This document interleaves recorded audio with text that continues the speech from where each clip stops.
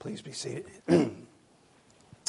Well, I mentioned that it was providential. I think so. I don't have any great conspiracy plan of how all the texts break out throughout the year, and I simply stopped preaching where we finished when Advent started. But having come back now and thinking about where we are in this, I do think that this particular episode is a great snapshot of all that we've seen in the book of Jeremiah. It's shorter than maybe a text that we would normally take. It's the end, but you'll see the break comes next, the destruction of Jerusalem, and why we are taking this. But I think that this particular passage gives us a glimpse into not just the heart and mind of Zedekiah, but he's really a representative of the entire nation of Judah. This is where the people were. The first thing we see about Zedekiah, we know he's a fickle king. We've seen him already. He lacks courage. He lacks any sense of strength to lead. His faith was not in Yahweh. He would ask Jeremiah for a word from the Lord. Is there a new prophecy? He had hopes that there would be a different prophecy. And each time, he seemed to indicate that he believed Jeremiah was a prophet of God. He would ask him for the message, but each time he wouldn't listen. He wouldn't respond to the message appropriately. We also see in this text a fear of man. He's afraid of the Judeans. He brings that up. It's almost a distraction compared to what the real threat is against him, being the Babylonian army. But secondly, Zedekiah would not obey the word of the Lord that Jeremiah delivered. And this is not just the problem of the king, but really the problem of all of Judah. The people of Judah had walked in opposition to God's word. They had opposed his instruction, and they had refused to repent as he called them to do so over and over again. So here there's this fear of man, a lack of a proper fear of God, both in Zedekiah's life, but they serve as a reflection of the heart of the nation. Now, as a result of this, God has promised to send this invading army, the Babylonian army, to discipline Judah because they have not repented. And now this army is just outside the city gates. In fact, that's what's coming next. If you peek ahead in your Bible, Jerusalem is about to be sacked. But in this message, Jeremiah gives to Zedekiah, he still has a chance to have his life spared. All along the message has been, repent, and God will not send the judging army. But now that they have refused to do so, God has sent the judging army, just as he promised. But now Zedekiah has a chance to spare his own life. But it's unusual if you think about it, because to his own perspective, surrendering isn't the right way to go. Surrendering means I'm going to become a victim of this king of Babylon. And this is why it requires faith for him to trust God, trust the mouthpiece, the messenger of God, Jeremiah, to believe that this could actually turn out good for his good. I'll tell you that he doesn't. Zedekiah won't. And it's not surprising to any of you to hear that if you've never read through Jeremiah, because of who Zedekiah is. He refuses to obey. He never has true faith. There's a sense of humility that's required in obedience. We have to humble ourselves to acknowledge that God knows better than us. And in this case, Zedekiah is refusing to do that. And as a result of refusing to humble himself and obey, he's going to face the ultimate humiliation of being carried off as Babylon takes over and mocked as he's done so. The same is true when we face temptation and sin in our own hearts. We often prefer the pleasure of sin for a moment, and instead of the consequences, we prefer the pleasure and disregard the consequences. Or we refuse to humble ourselves and seek the help that we need as we slip back into an addictive behavior that we know will consume us. We hear God's word as clearly as Zedekiah heard the message from Jeremiah, but like him, we refuse to do what is right. And like a world powers invading army outside of our city gates, sin stands ready to consume and destroy our lives. We're living in a time when the revelation of God's word, his revealed word in Scripture, is not regarded with much respect. None of us, I think, would debate that. But our tendency is to look at this and see it as out there. It's the problem of the culture, that the culture's decline. When I was a kid, it wasn't this way. There wasn't this just antagonism toward Christianity. And while those things may be true, I would ask this morning that we consider the problem not so much as being out there and the problem being more in here. Because the problem is personal. All of us are personally held to account and are personally confronted with the Word of God. It matters how each of us responds, no matter how anyone else responds. If the whole world rejects the Word of God, it matters for each of us personally how we respond to it. And so the question is always, will we listen and will we obey? Or will we simply follow the patterns and the trends in the broader culture, or even the patterns and trends that emerge within Christianity and its subcultures that prefer either to add to or take away or leave out the things that we don't like or prefer? You see, God's Word is not a book of laborious burdens that we are forced to obey. Obedience is sometimes tough. Let's not say that it isn't. It is. There are times when obedience is really tough. I think it would have been very tough for Zedekiah to trust the Lord that turning himself over was the right thing to do. But God's Word is actually a gracious gift of life-giving instruction and wisdom so that we can know how to live the abundant life. He has given us His Word for our good and for our benefit. He has told us how we are to live and find true blessedness. We don't have to wonder. We don't have to guess.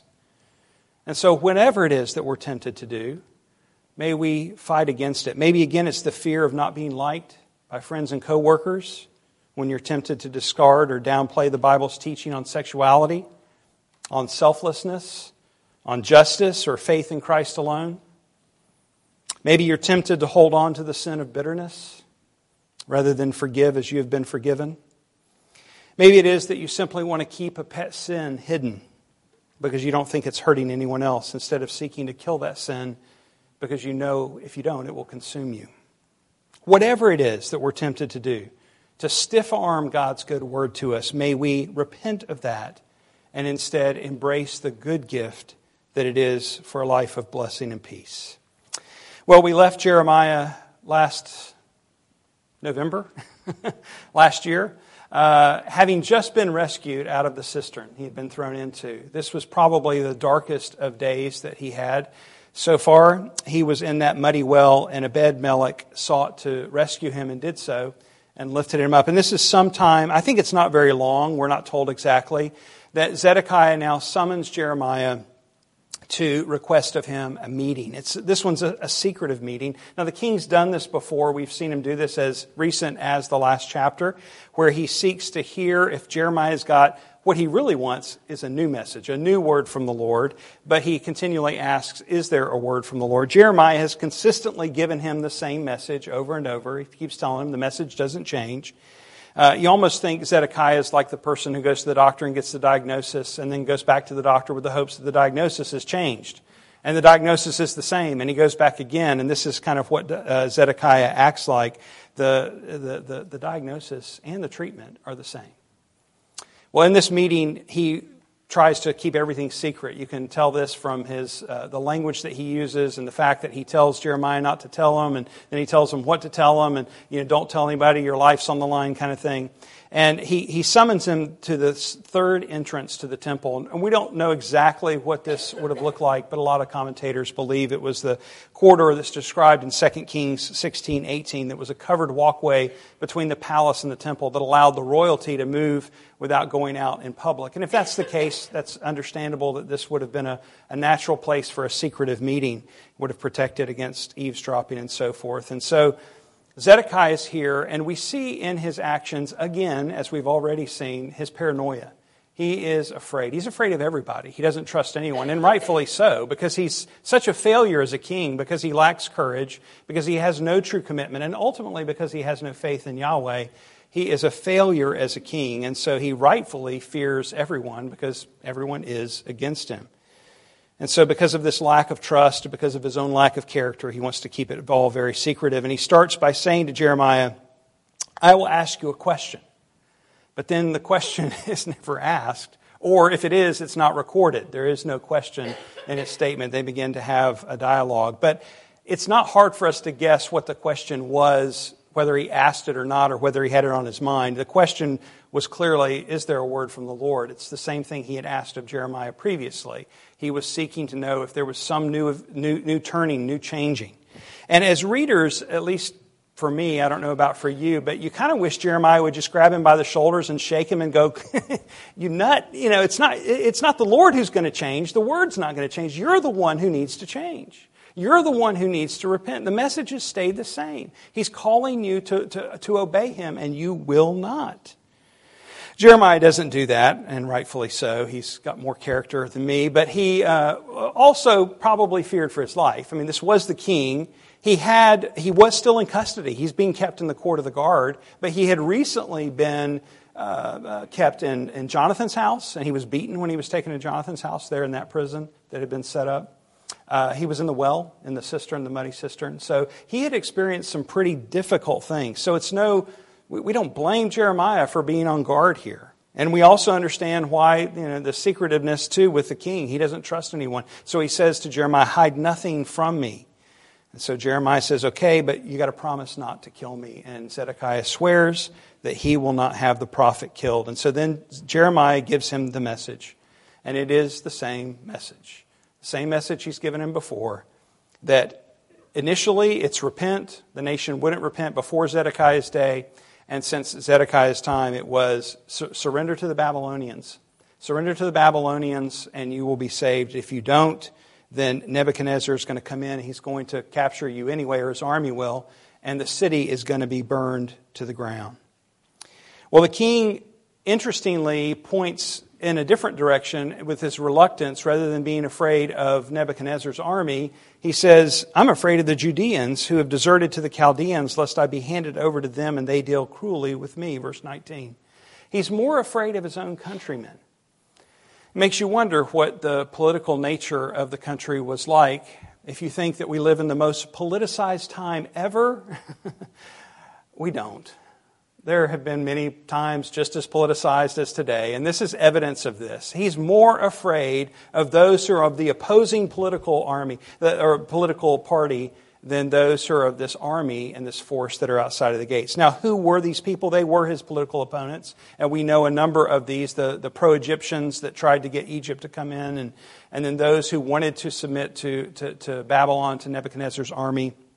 We're not given the details of these here, but we can understand whether it was those who were traitorous and deserved, or whether it were those who were just cowardly and just tried to save their own lives. Either way, Zedekiah seems more afraid of them. And were these threats real or perceived? We're not told. It's possible that Zedekiah had stirred all this up in his own paranoia, because that's what it does. Sin develops in our hearts in a way it causes us to fear. And then it causes us to fear unnecessarily. Sin distorts.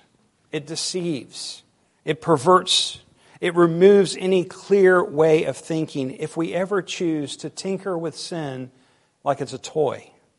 Wisdom evades us. We do more and more foolish things. Sometimes in an attempt to cover up. Sometimes in an attempt to hide. Other times without any realization of how foolishly we're acting. You remember Jeremiah said of the hearts of people that they are desperately sick. And he went on to add that they're deceitful above all things. Who can know it? This means that our own hearts will lead us astray. And they will. Sin will pervert our thinking. And the affections of our hearts will long for darkness. And so God's tool through His Spirit's work is His Word that comes as a light, a lamp unto our feet, and a light unto our path to reorient us, to get us back on course. And once we're back on course, His Word serves as an anchor to keep us on course, to steady us.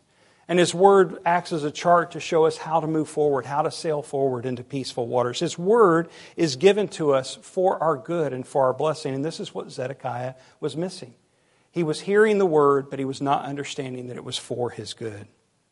Well, Jeremiah responds to the king to reassure him that he will not be given over to these people that he fears only if he obeys the word of God and surrenders to the Babylonians. He even adds that it will be well with him, which is a remarkable promise given the conditions that are there. But it was only if he obeyed. And the faith that was required to trust the word of the Lord, that it was actually for his good, is missing from Zedekiah's heart. He will not believe. He thinks he knows better. He thinks he can see more clearly than Yahweh.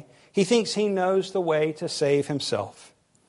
And we are tempted to do the same thing when we stiff-arm God's Word and think that we know better than what He's told us how to live, or the way that He's told us how to live. For example, Colossians 3:8 tells us to put off all anger, wrath, malice, slander, and obscene talk from your mouth. But how often do we not do that? We would rather defend ourselves in doing these things. Proverbs 19:27 says, an unjust man is an abomination to the righteous, but we would prefer to keep our prejudicial practices if it makes us money. Ephesians 4:32 tells us, be kind to one another, tender-hearted, forgiving one another as God in Christ forgave you. But we'd rather be vindictive and seek vengeance than soften our hearts and feel weak. 1 Thessalonians 4:3 and 4 tells us, this is the will of God, your sanctification, that you abstain from sexual immorality, that each one of you know how to control his own body in holiness and honor. But we would rather continue seeking our own momentary happiness with no regard for its destructive power. In Matthew 7:5, Jesus said, first take the log out of your own eye, and then you will see clearly to take the speck out of your brother's eye. But we prefer correcting others, telling them how they're wrong. We could spend hours, if not days, going through passages like this, picking them apart and looking at all of the ways. If you took a poll in the narthex after church and asked, how many elements of God's Word are hard to obey, or do you prefer not to? You would all answer, I'm sure, none of it, right? All of God's Word is good. But when we start looking a little more closely, we realize, this is a little harder than I thought. There are a lot of ways that I choose to go astray, choose to cover up. I visited Alice Robertson yesterday, and she brought up a book that we'd both read and appreciated. I'd forgotten about it. It would be good to go through again, called Respectable Sins by Jerry Bridges. If you've never read that, I encourage you to do so. But it's that idea that we sugarcoat sin. There are some sins that we call respectable, that we don't treat as the things that we should mortify or put off. But when we don't do that, we become like Zedekiah. And the result of not mortifying sin, of not killing sin in our own heart, is the same result that Zedekiah would face. That is, our own suffering, our own misery. If we rely on our own wisdom, our own understanding, we'll never believe that God's Word is good to us. But when we trust Him, not an ideological trust, but a personal trust in the person of Jesus, then we will taste and see that He is good and that He intends good to us, so we can trust His Word. He is the good shepherd who leads us in green pastures and besides still waters through His Word. He carries us through the fire so that we're not burned, and through the deep waters so that we don't drown, by the guiding Spirit's work of illumining our hearts to His Word. His Word is good and is for our good. Well, Jeremiah warns Zedekiah that if he refuses obedience, his very family, all the female servants, they're all going to be carried off. He has this vision, and he recounts it before Zedekiah, that they're not only going to be carried off before his very eyes, but they're going to mock him as they do. And he quotes this saying, it's almost like a song the way it's written, your trusted friends have deceived you and prevailed against you. Now that your feet are sunk in the mud, they turn away from you. And so what they're saying to Zedekiah in this vision is, the very ones that you trusted, your friends, they're the ones who betrayed you. In other words, you have no friends. You have no one you can trust. And evidently they conspired because he said that they had prevailed against Zedekiah. So the people that he counted as friends were those who were prevailing against him. Then the line, your feet are sunk in the mud. I think no doubt a nod to Jeremiah's own experience in the cistern, in that muddy well. And now it would be Zedekiah who would face a far worse fate. All of this would occur because the king, although he wanted a message from the Lord, would not hear the message the Lord sent to him. Zedekiah would not believe the word of God was for his benefit, nor would he believe the messenger, nor the message itself. Instead, he digresses further and further into self-preservation, which is our tendency. He tells Jeremiah, keep all this a secret. He ties Jeremiah's silence to his own protection. And then he tells the prophet how to respond if he is questioned. Now, interestingly, it shows you how well he knows his officials, because what is the very next thing that happens in the account? The officials come right to Jeremiah as soon as the meeting's over and like, what did the king say? What'd you guys talk about? I mean, if nothing else, Zedekiah at least understood how his officials would react. That's what they do. They come and they ask him, and Zedekiah had told Jeremiah what he was to say. You shall say to them, verse 26, I made a humble plea to the king that he would not send me back to the house of Jonathan to die there. Now, was this true? Is this what Jeremiah asked? We're not told. It's certainly plausible that Jeremiah would have asked this or might have asked this because he had had a horrible experience there, being beaten and imprisoned in Jonathan's house. But we're not told. We're not told if this was a lie and a falsehood that Jeremiah followed the king's instruction in saying or not. Jeremiah simply gives the answer that the king told him to. And verse 7 says, the officials stopped speaking to him, for the conversation had not been overheard. It's this kind of abrupt recounting of how the officials regarded Jeremiah. If you're not going to tell us, or if that's all you're going to tell us, then you're useless to us. And they stopped speaking to him. They were clearly on the move to come up with some kind of plan, and he was no longer a benefit to them. And then the passage ends telling us that Jeremiah would remain in the custody of the court of the guard until the day Jerusalem was finally seized by the Babylonians. Is there a word from the Lord? That was the question on Zedekiah's mind, whether he actually asked it this time or not. And Jeremiah's whole life and ministry was an answer. It was the answer that God sent. There was a word from the Lord. Zedekiah simply wouldn't hear it. Jeremiah had been sent as God's prophet, his mouthpiece, to deliver this word to the people of Judah, to the king, and to even the surrounding nations. But Zedekiah didn't want to hear it. He would not receive it. And he asks again and again with the hopes that it would somehow change. But he never got it. He never understood that it was he who needed to change. That the Word of God stands forever. And that's what we're confronted with each time we look at the Word of God. It's always us who needs to change. Never God's Word that needs to change. It will not change. It will stand forever. And we have a choice. That's why I say it's personal. It's not just a problem that's out there. It may be out there, but this is very personal for all of us. You and I have been given God's Word in the written Bible. The Word that is clear and understandable, without error, sufficient for all that we need for life and godliness. And so we should go to it and read it and meditate upon it, and especially pray that His Spirit would transform our lives through it. You see, it's possible for us to read our Bibles every day. It's possible to learn all the facts that are in there. It's possible to memorize the lines, even quote the words.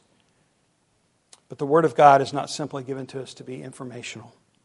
It is living and active, sharper than any two-edged sword, and able to delve deep into our hearts and divide truth from error, purity from sin, and sincerity from self-interest. You see, His Word is given to accomplish a purpose, and it will always accomplish its purposes. It will never return void, we're promised. And so may we be diligent to go to it, to read it, to study it, and yet be careful not to misuse it for our own selfish gain. You see, the Word of God is a weapon. It's a weapon to be used against the evil one. It's what we prayed this morning about the sword of the Spirit. But it is not a weapon to wound suffering believers. The Word made flesh, Jesus, quoted Isaiah and speaking of Himself saying, a bruised reed He will not break, and a smoldering wick He will not quench. And so may we, with the meekness of Christ, follow His example in not using God's Word to bruise or to smolder, but rather to strengthen and to build up those who are bruised and smoldering. Yet Jesus did have some harsh words, didn't He? But who were they directed toward? The legalists, the self-righteous. To them, His Word was like a hammer. And I think we have to be very careful that we are not the Son of God. There's a fine line between His righteous proclamation and our own concoction of self-righteousness. It's not that we can't look and discern and speak boldly, but we need to do so with great care. If we are filled with haughtiness and pride about our own understanding or accomplishments, then yes, Jesus' words to the Pharisees are appropriate for us to hear from the pages of Scripture. But if that's what dominates our attitude and our posture, then we would do well to go back to His Word and listen again, lest we become like Zedekiah. This year we've started this reading plan through the chronological plan of reading chronologically through the Bible. I hope that you're taking advantage of that. It's not too late. We're not that far in that you can just jump in, or you can choose to go get caught up. I'll confess I have a couple days to catch up due to events and so forth. But you can just jump in or go back and read again. But I think that as you will do this, and I've already heard this from a few people, that there's a refreshment that comes from reading God's Word. And I think it's a way that we can encourage one another being in the same place, reading the same thing. I've already experienced that. A couple of people talking about Job and what it's like to read Job. It's been a long time since I've read Job, at least all the way through. And it's all new to me. It's refreshing. I've experienced different things since the last time I read Job. And so it's speaking to me in new ways. And I think that God's Word does this in our lives, that it opens our eyes and causes us to see Him and ourselves. So keep reading. And keep praying for understanding, even when you get to those passages that don't make sense. Ask for God's help to open your eyes and to see. But also, let's pray that we would see Christ more and more as we read through, including in the Old Testament. We saw at Advent that Jesus is the revelation, the Word of God, the speech of God to us to reveal the Father. He was the revelation of God in His incarnation. That is, He was God in the flesh. And He has left to us as His witness the written testimony of His Word, and He has sent His Spirit to teach us all things through it. So this Bible then that's given to us is a gracious gift by which we might know who God is, who we are, and how we have been saved. That Jesus came not only to reveal the Father, but He came on a mission to die for our sins, that we might be saved. He came on a mission to lay down His life that our sins might be forgiven. And in doing so, in coming, He obeyed in all things, so that His righteousness now is credited to our account. And this story of redemption is one that we need to hear again and again and again. Alice said to me yesterday, it's almost too good to believe. And it is. And that's why we need to hear it again and again and again, to be reminded of the hope that we have in Christ. It's found in every page of Scripture. So as it is a lamp to our feet and a light to our path, showing us the way to go forward, may we not forsake it as trivial or cast it off like an old religious relic, but may we see and savor the good gift that it is to us, that the Bible is the Word of the Lord that we all desire. It is God's Word. And may we sing with the psalmist, make me understand the way of your precepts, and I will meditate on your wondrous works. My soul melts away for sorrow. Strengthen me according to your word. Put false ways far from me, and graciously teach me your law. I have chosen the way of faithfulness. I set your rules before me. I cling to your testimonies, O Lord. Let me not be put to shame. I will run in the way of your commandments when you enlarge my heart. Let's pray. Father, indeed, would you enlarge our hearts from your word, that we would see not just an